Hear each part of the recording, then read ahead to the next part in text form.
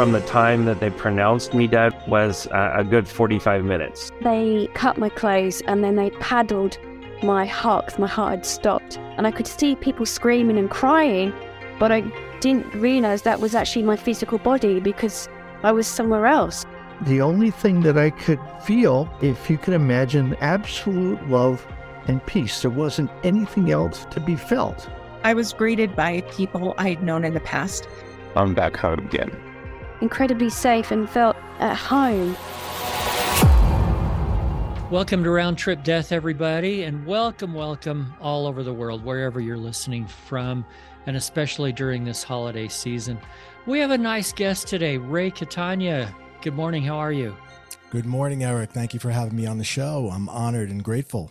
Well, you're welcome. And morning, afternoon, evening, wherever we are. I know it's afternoon for you. You're on the East Coast of the U.S., correct?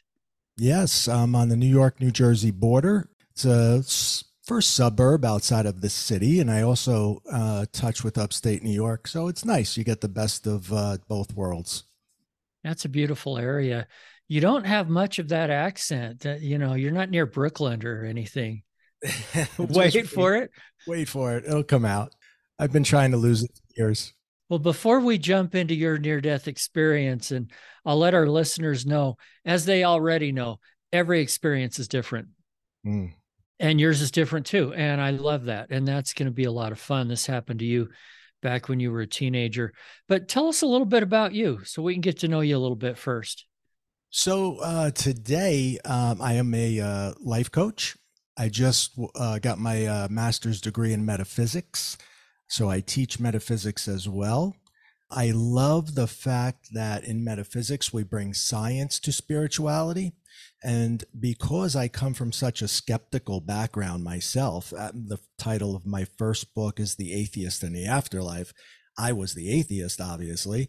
And so I was a big skeptic. And in order for me to overcome that, I needed to learn the science behind it. So I had a combination of formal education, but I also had the informal education where I had several mentors who were great to me. And so the combination of learning from all of those sources, as well as I'm a voracious reader, I felt like it enabled me to coach people in a way that was a little different than most. And it seems to be working well for them. So I think that this is where my calling is. And I left the business world a few years back. And this is what I've decided to devote my life to. And it's been going very well ever since.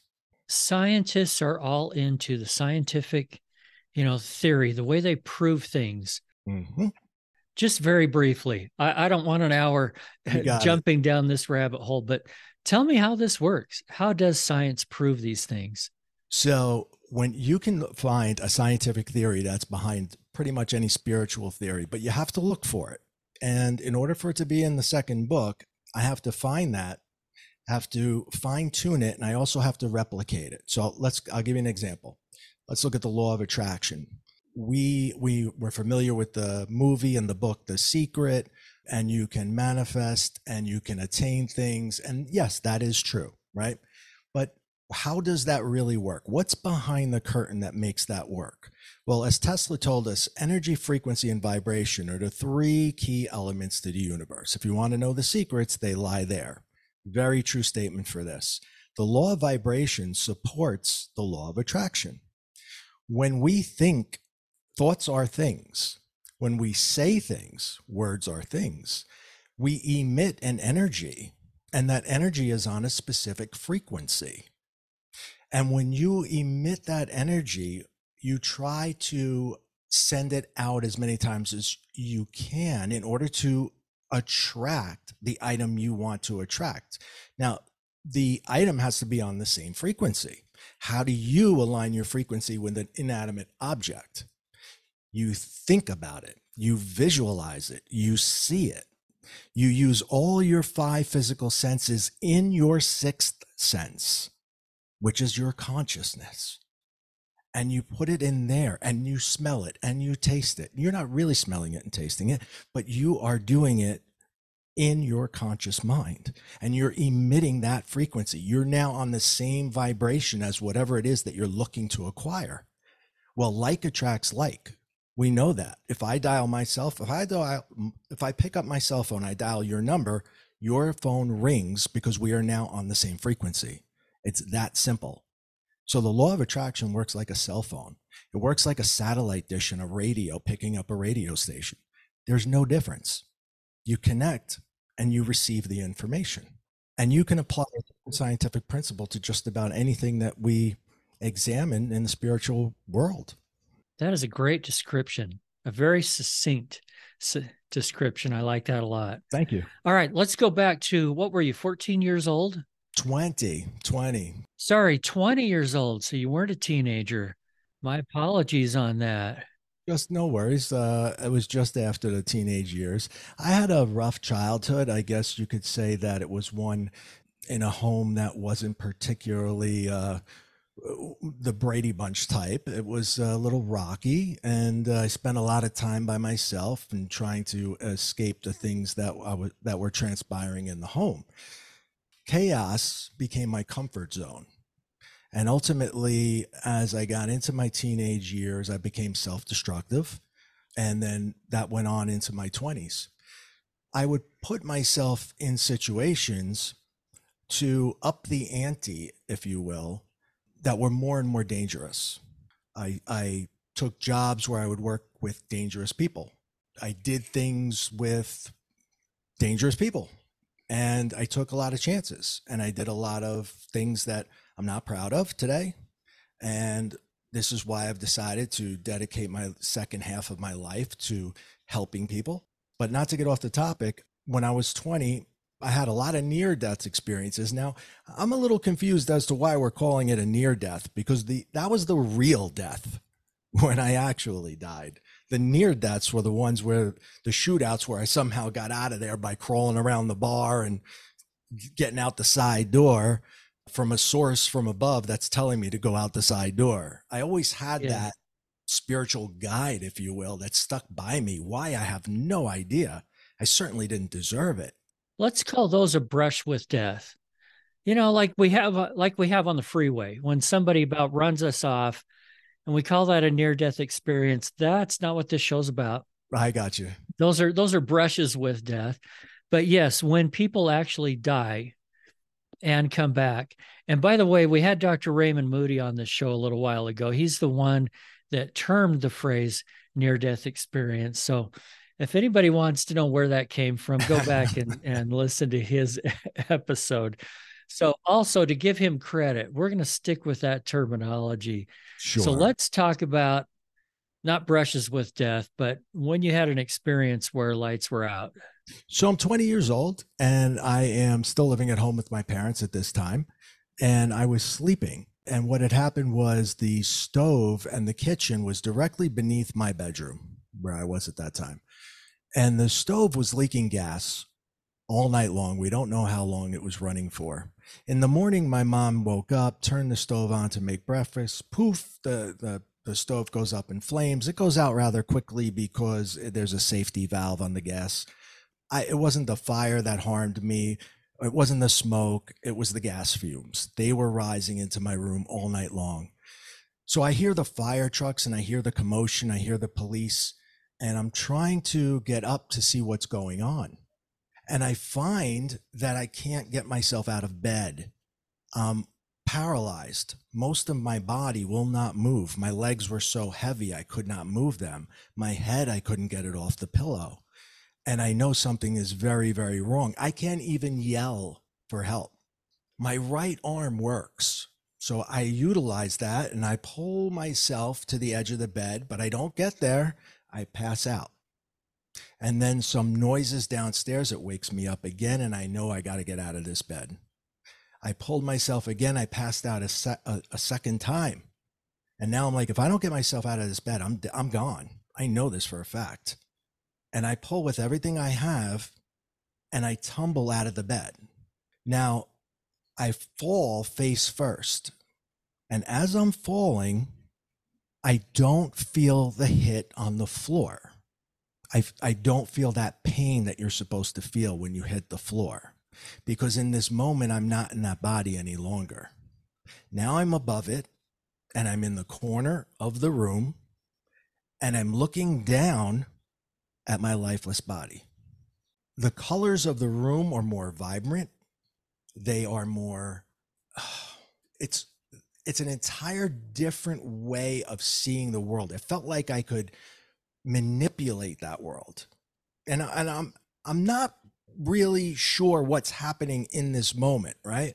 And there is this huge cone-shaped, beautiful white light that is shining only on me in the corner of the room. This light comes with it the most euphoric, beautiful feeling I've ever felt in my entire life. The more I go into the light, that euphoria begins to increase. And there is a being at the end of the light who's telling me it's okay. It's safe, Ray. Come into the light. It's okay. And so I want to go, and I begin to go. And then my father comes in the room, and he sees me on the floor, and he scoops me up, and he's screaming and crying for the paramedics. Now, we didn't have a great relationship, he and I, to say the least. But in that moment, when I saw him holding me and so distraught that something had happened to me, I asked the being if I can return, because I can't leave him that way. And it was breaking my heart. I always wanted, that was probably one of the few times my dad hugged me ever, and I was dead. So I wanted that so badly. And when I came to, I was not there. I was in the living room, and I woke up, and I was still in the state of euphoria.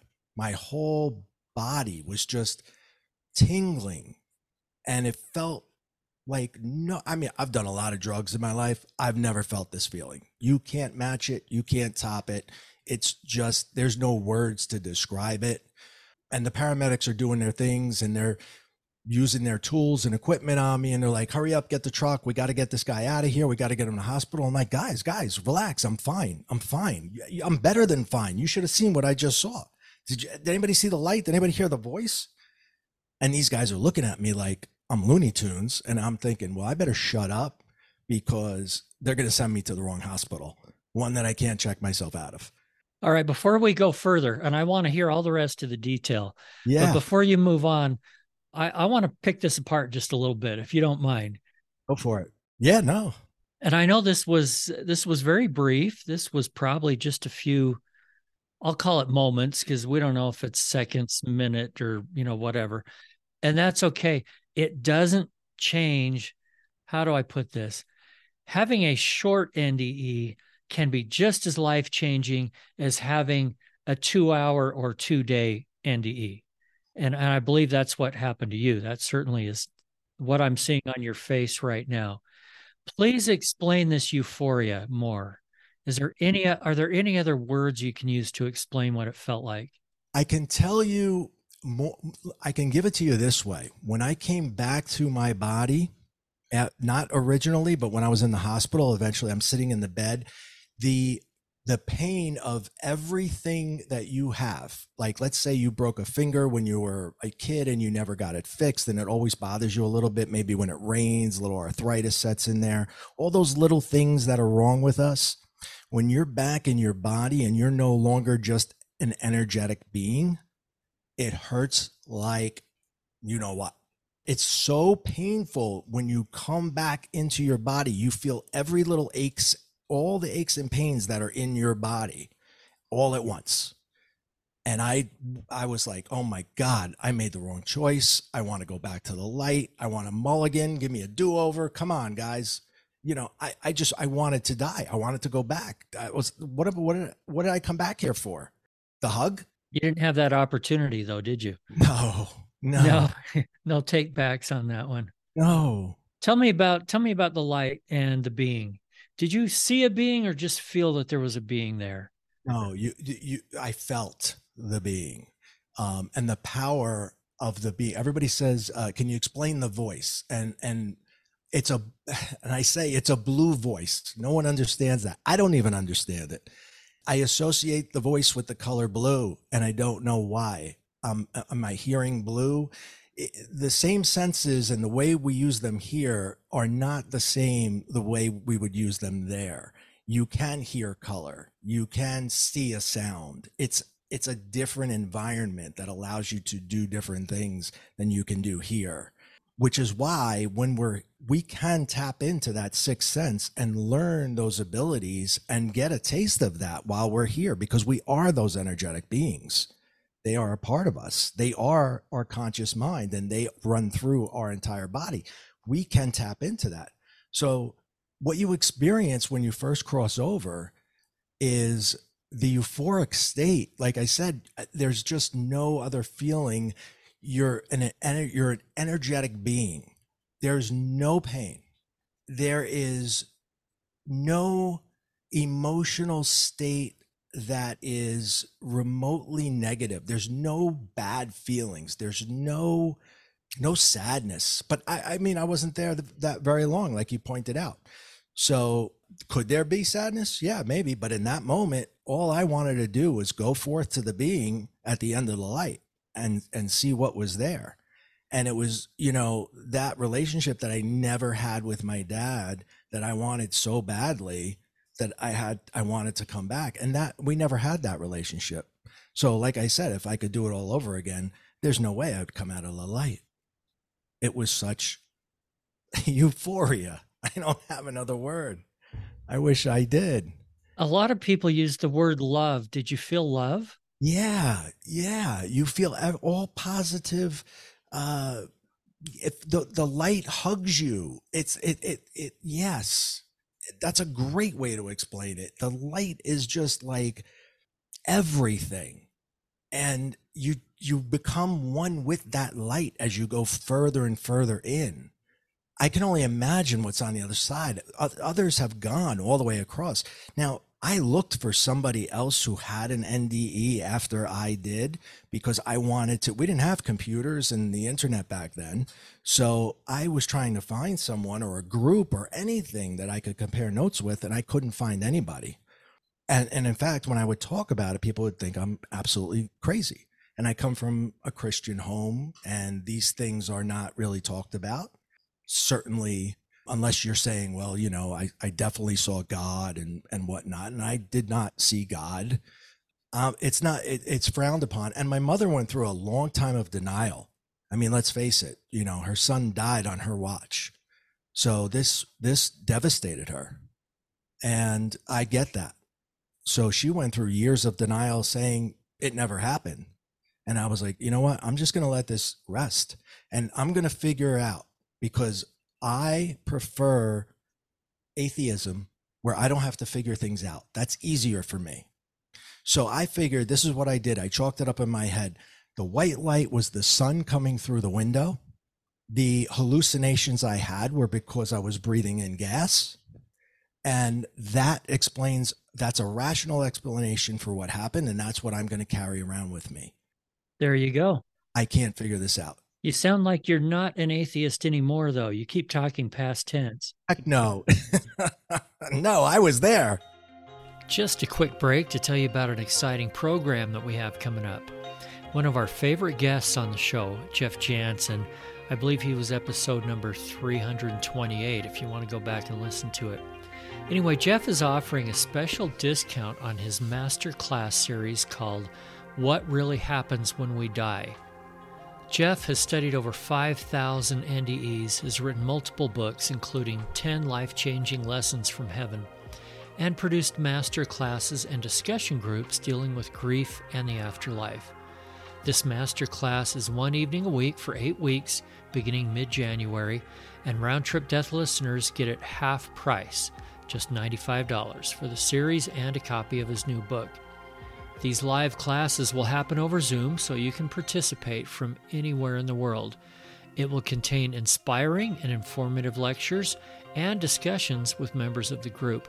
In fact, the class size is limited to 25 so that all can participate in the discussions. If you or someone you know is grieving, fearing death, or just curious about how insights into the afterlife can help us live our best life now, this class is a great idea. In fact, it's a great gift idea. We'll put a link in the show notes and on roundtripdeath.com where you can read more about it and sign up for the half-price deal. Now, back to the interview. So that experience didn't change you from an atheist to a believer. What did? Was it just time that went by, or what made that change? What happened after I came back, I was always able to read energy to a degree. Okay. I was in isolation. So imagine meditating for hours and hours and hours. I would stay a frightened kid in a room, staring at a wall, waiting for everything to end. And then I could, come out of the room or just fall asleep. So I'm meditating for hours and hours, and I can start to see energy. After I cross over and I come back, these beings come with me. And it was only about 2 years later that I get my first apartment. And I'm like, this is going to be great. We're going to have parties all the time and girls over, and this is going to be phenomenal. None of that ever happened, because I would go into my house and my apartment was filled with energy of the deceased. And I was like, my house is haunted. And again, I don't believe in this stuff, right? So I'm literally, they're turning the lights on and off. I turn the TV on, the TV goes off. I pick up the phone, there's nobody there. I remember talking to my friend one time on the phone, and I said, I think my house is haunted. And I said it in jest. We were kidding. I was kidding anyway. I don't know if I was. The phone goes click. I called him back. I said, why'd you hang up on me? This is a landline. We didn't have cell phones yet. I called him back. I said, why'd you hang up on me? He goes, I didn't hang up on you. You hung up on me. Click. There it goes again. Yeah, that didn't used to happen on landlines. Right. That was super rare. Right. So, that's just the tip of the iceberg. Now I'm calling the maintenance guy, and they think I'm nuts, because they're like, listen, kid, there is nothing wrong with this place. Okay. Don't call us anymore. And I was like, okay, all right. So I move out in 10 months out of that place because I'm convinced it's the place. So I go into my new place, and guess what? Same thing. It's not the place, it's Ray. And I have to start coming to terms with this, because they're not going to leave me alone. I could not sleep. I started using tremendous amounts of drugs and alcohol to sleep. Tremendous amounts. Because I needed to turn that off, and I couldn't turn it off. And it took many, many, many years. And eventually, it was when I got married around 30. I had 2 children of my own, and there was no more of that Ray living life on the edge, didn't care if he died, because now I had 2 kids that were dependent on me. So I checked myself right into rehab, gave him the keys, said, don't let me out until I'm clean. I have not had a drink I'm going on my 2nd decade. I went back to college. I got my degree. I got a real job in New York. I worked my way up the ladder. I did very well. I came back to New Jersey, did the same thing in a New Jersey company, did very well again. Keeping these beings almost like we had a deal. They were there, but I'm not going to talk to you because I don't believe in you. So don't waste your time trying to drive me nuts. However, I get divorced in probably 2 or 3 years. That marriage goes, falls to pieces. And many, many years later, I decide to date. It takes me a long time before I decide to date. And I go on one of those internet sites, and I see the woman, and I said, wow, that's her. That's my wife. So I joined that particular site, and I send one email to that woman. And I said, hi, I'm Ray. You're going to be my wife. And of course, she's going to think I'm nuts, but she thought it was funny. And she answered me back. Currently, we're married. We live in this house. We have 4 children. So we're dating. And what happens as we're dating is I start seeing one of these energy beings I'm seeing as like a person. And he is almost front and center. And he says the same sentence to me over and over and over. He says, I effed up. I made a mistake. You can help her. I cannot. That is the message that he keeps giving me repeatedly. I don't know who the man is. I don't know why he's talking to me. That's the clearest I've ever seen an energy being turning himself into almost a human form. I'm not seeing with my eyes. I'm not hearing with my ears. This is all in here. Third eye, 6th sense. he will not stop giving me this message. It's like a video loop that replays over and over. It started on a Friday. It was every hour. Then it was every half hour. Then it was every 15 minutes. Now I'm at the point where I think I'm insane. I remember the moment. I was in a store. I was in CVS and I was paying for my stuff.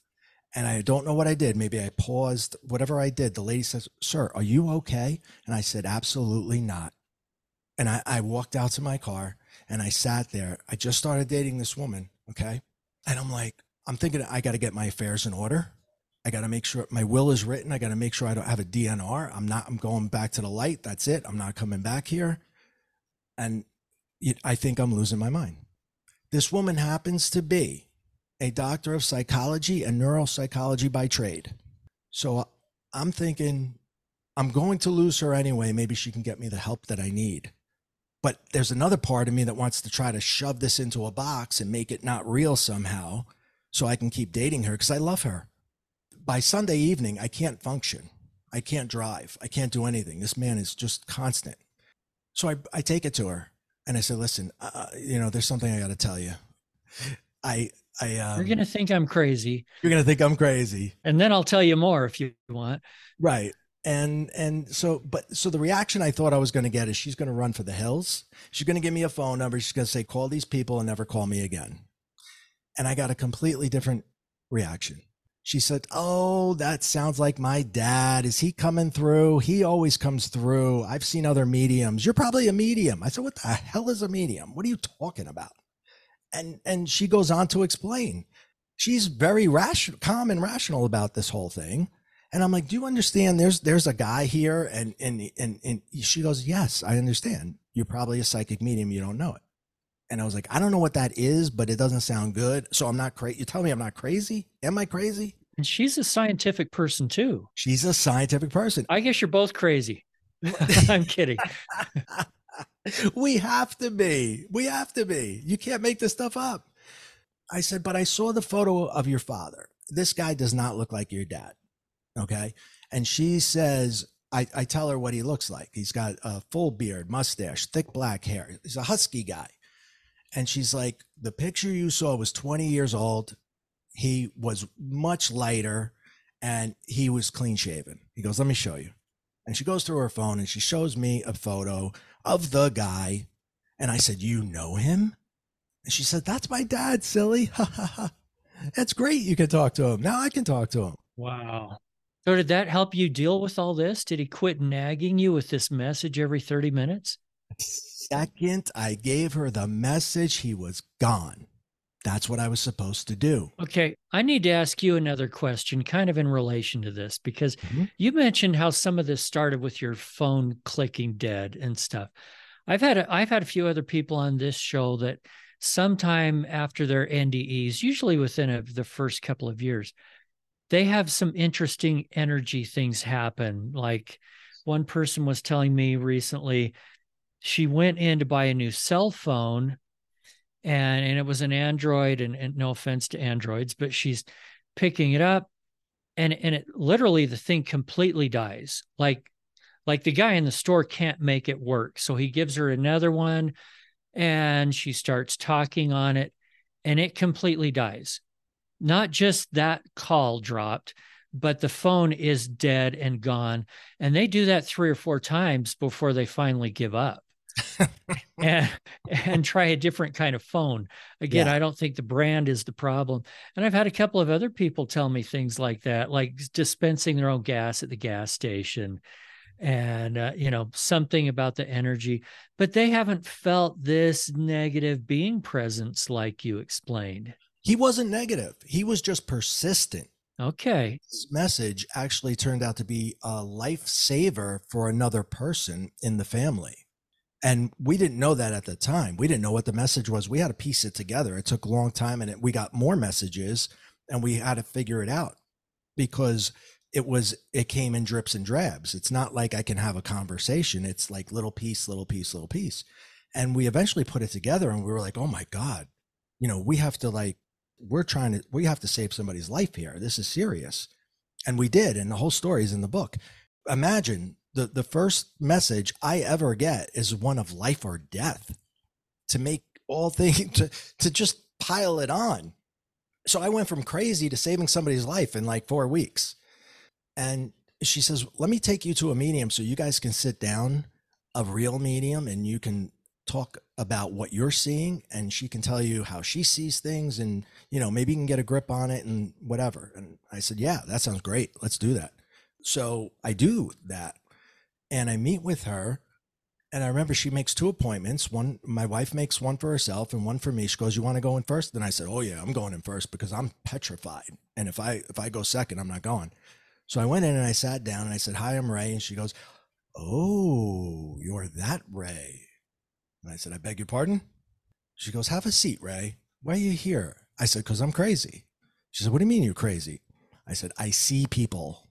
She goes, I do too. And she's like, you know, she's making me laugh. And I'm like, no, you don't understand. And then I go on to explain how it happens and everything. She goes, stop talking. That's exactly the way it happens. That's exactly the way it happens. And then I told her 2 other types of premonitions that I had. And she goes, stop talking. That's the way it happens. She goes, this is very rare, especially for a man. Most men cannot do this. And I said, yeah, I know. I'm lucky if I can walk and chew gum at the same time. My wife can do 46 things. I can do 2. And she's like, just relax. I said, okay. So I'm not crazy. You are not crazy. Now, is it better to be crazy, or is it better now? What do I do with this thing that I now have? And I don't mean the man. I mean the fact that I can talk to people. Because now the messages start flowing, and I keep giving them to my wife, and she keeps knowing who they're for. And I'm like, I'm still fighting this. I'm like, this is not real. I said, okay. I said, I got a message. This is what it is. I told her what it was. She knows who it's for. I said, by the way, the last thing the man said to me before he left, he says, remember the silly shoes? And I said, if your friend knows what that means, I'll be a believer, because that made no sense to me. The rest of the message was very serious, and then it goes into silly shoes. So she has dinner with the woman, and she comes back, and she can't wait to tell me. She goes, everything you said was on point, and she needed to hear those things because she needed closure on certain things that she didn't understand. And I was like, that's great, but what about the silly shoes? The silly shoes was the first date they ever had. He wore the most ridiculous shoes she's ever seen in her life, and it was a running joke throughout their entire marriage. And I was like, oh, crap. I have to believe now. I said I would, so now I have to. I can't get out. How does the mediumship, and I'm going to call these spiritual gifts, a term that I prefer, how does this relate to the whole atheism discussion? Exactly. I went from atheism in my teens to here I am, a medium. I crossed over. So I told you somebody was keeping me out of trouble, out of the other near deaths that we don't call a near death, brush with deaths, right? Why? Was it because I was going to do this and I was going to bring this information to people? I don't know. I just don't know. I'm not special. I definitely am not. And up until that point, I didn't even deserve to have those things. I cannot answer to this day, but I know that what I have to do today, mediumship became too overpowering for me. So I don't do it professionally. I eventually go to school for this, and I had a great mentor. Between the first one and the second one, they saved my life because they taught me how to turn it on and turn it off, because it's very intrusive and it affects me emotionally. And I just had my own spiritual breakthrough where I got rid of a lot of negative emotions and a lot of negative feelings. And I'm happy for the first time in my life. Now, the first 48 years of my life, we're not happy. I want to live the next half of my life without carrying, feeling these emotions from the other side of people who are always feeling guilt and always feeling regret and always trying to fix whatever they, did here or didn't do here. That's too much. I just found happiness. I need to enjoy my happiness. Maybe I'll go back someday, but as of today, I prefer to teach people how to have their own spiritual awakening. And that's what my entire second book is about. Okay. And by the way, we'll put links to those books in the show notes here of the show. So anyone that wants to reach out and look at those, Ken. Let's, speaking of going back, let's go back to when you were 20. Sure. I took us down a sidetrack here. Let's get back on track. All right. So if I remember right, what was happening was you woke up downstairs, you've got paramedics over you, and you're talking crazy because you're talking about the light. And did other people see the light? Keep going. What happened after that? And I'm more worried about the fact that I'm soaking wet from the waist down, right? Because when you die, the first thing you do is you pee yourself, and I'm humiliated by this. And these guys are like trying to express to me how serious of a matter this is, and you need to go to the hospital. Yeah, and they're used to seeing people like that, so that to them that's no big deal. Yeah, but they just want me to go. I got to get in the ambulance and go. So did you refuse to go? Yeah, I told him I felt great, but I did go. I did go. Good. But I was saying, you guys, I wish I could. I feel phenomenal. I don't know what just happened, but I feel great. I feel complete euphoria because the pain doesn't set in. It's a couple hours later. Then it's like a bomb goes off inside your body, and it's horrendous. But that was later at the hospital. And actually, my mother, who finally did come to terms with this at the age of 83 or 82, she's 83 now. So she was 82 when she finally admitted that this really happened to me. She said, not only did you have to be resuscitated one time, but there was probably 3 more in the ambulance as you were going to the hospital. And I was like, wow, I didn't know that. I didn't know that. So it was, everybody's taking this very seriously, except me, who's like, I just came back from the greatest thing I've ever done in my entire life, right? I don't care if I go back. I'm good with that. This is great. I want to feel more of this. I think that changed my feelings with death so much, and in such a way that I realized every day could be the last, and I'm okay with that. I'm really okay with that. And I never let any of my children walk out of the house without telling them I love them, or my wife, because I never know when that last day is going to be, but I'm okay because I know where I'm going and I know it's going to be fine. And when other family members experience death, I know they're fine too. So I'm not crying at the funeral. I'm like, we'll see you again. It's just goodbye for now. That's amazing. You can get that much from such a short glimpse. Yeah. Your glimpse into eternity was just this little thing. No offense, but it's so profound that it can happen that quickly. That's awesome. And it's much more about the feeling than what you saw. Mm-hmm.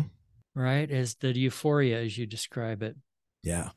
Cool. So were you out of the hospital the next day? Physically, what happened next? Yeah, that's it. Okay. Like no big deal. Sent me on my way. And then you feel like the worst feeling in the world because you're back in your body. No one's hugging me anymore. It's just, it's back to the same old life that I didn't enjoy before. So, I go on, and like I say, I start to up the ante because now I'm a 20-year-old who doesn't fear death. And that's probably the worst thing a 20-year-old can ever feel, right? Yeah, because teenagers don't believe they can die. Right. So at 20, I don't care if I do. You just took that to the next level.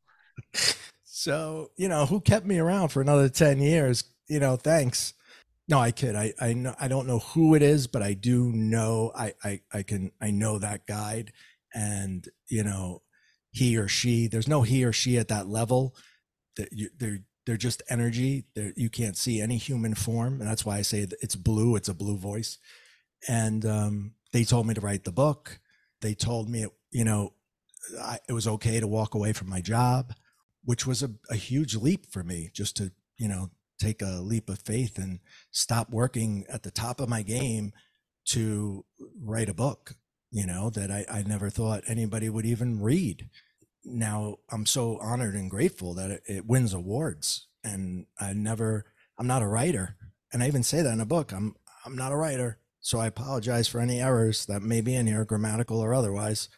And sorry for all the 4-letter words because I'm from Jersey. It's okay. We have a bleep thing that we use in this podcast from time to time. I don't think I said any, did I? No, you've done good. Okay, good. But people have heard of my son, Will. He does the editing, and he's good with that little bleeper. So Okay. it's okay if they sneak out. All right. All right. Well, this has been a lot of fun. Tell me what people can take away from this. What can they learn from this that can improve their life? Well, there's so much, but to change your relationship with death is one of the greatest gifts that you can really have, because we put so much emphasis on trying to get things done and own things and do things that are just silly, in my opinion. Now, today, I don't care what I drive. I don't care, if I eat at a fancy restaurant. Who cares? Certain things are just meaningless at this point in my life. What's meaningful is my wife walking in the door and I hug her, and my children coming home for dinner, because I got 2 in college and I got 2 little ones. And, those are the things that are meaningful now. It's not about materialism. It's not about anything other than love. And we're all one being. This is another thing I learned. We're all from one source. We are all one. So when you hurt somebody, you're hurting yourself. When you talk about somebody, you're talking about yourself. We're all one. Believe me, you're going to see the other side. We're all one. And you're going to regret anybody you hurt, anybody you harmed, anything you forgot to do. So do it now. Get out and do it. And don't be afraid. Just do it. I think I heard that slogan somewhere before. Yeah, that could be famous. What? Yeah, right? Just I think do you it. copied that one. If somebody that's listening today has recently lost a loved one, and that is difficult, I don't care how much you believe, that's a difficult thing because you're going to miss that person. What words do you have for them that might ease some of that burden? Well, there's a couple of things. First is, do not worry about them. They're just fine. In fact, they're in a great place. The second thing is, you can communicate with your loved ones. You don't need to be a medium to do this, because you have that bond with that person that is required in order to have communication. So you may not have full on sight or hearing. Maybe you will, maybe you won't, but you may have other types of synchronicities that happen all around you, and you're not noticing them, but they are coming from the other side. I can tell you a story. I recently lost an aunt who was like a second mother to me, and our cousins, we were all getting together and we were talking, and her daughters were telling me a story about dimes. There was something, I don't really remember the story, but it was about, there were dimes in the story, and it was relevant to her and also to her children. So when I started to think of her, I started finding dimes, like the one I'm going to show you right now on this camera I found this morning. Now, I find dimes in the strangest places. I wake up, they're under my pillow, or they're on the nightstand. We don't even use cash in this house. We use cards for everything. You couldn't find $1 around here if you wanted to. And here are all, I have a stack of dimes now. And if I'm having a tough day, or I have to do something that's challenging, I'll find one of these. And I know that she's right there. So you have your own dime. I don't know what it is, but you do. You have it. Look for it and find it, and you can communicate. And don't worry that you can't, because you can. And hopefully those are $100 bills for some people.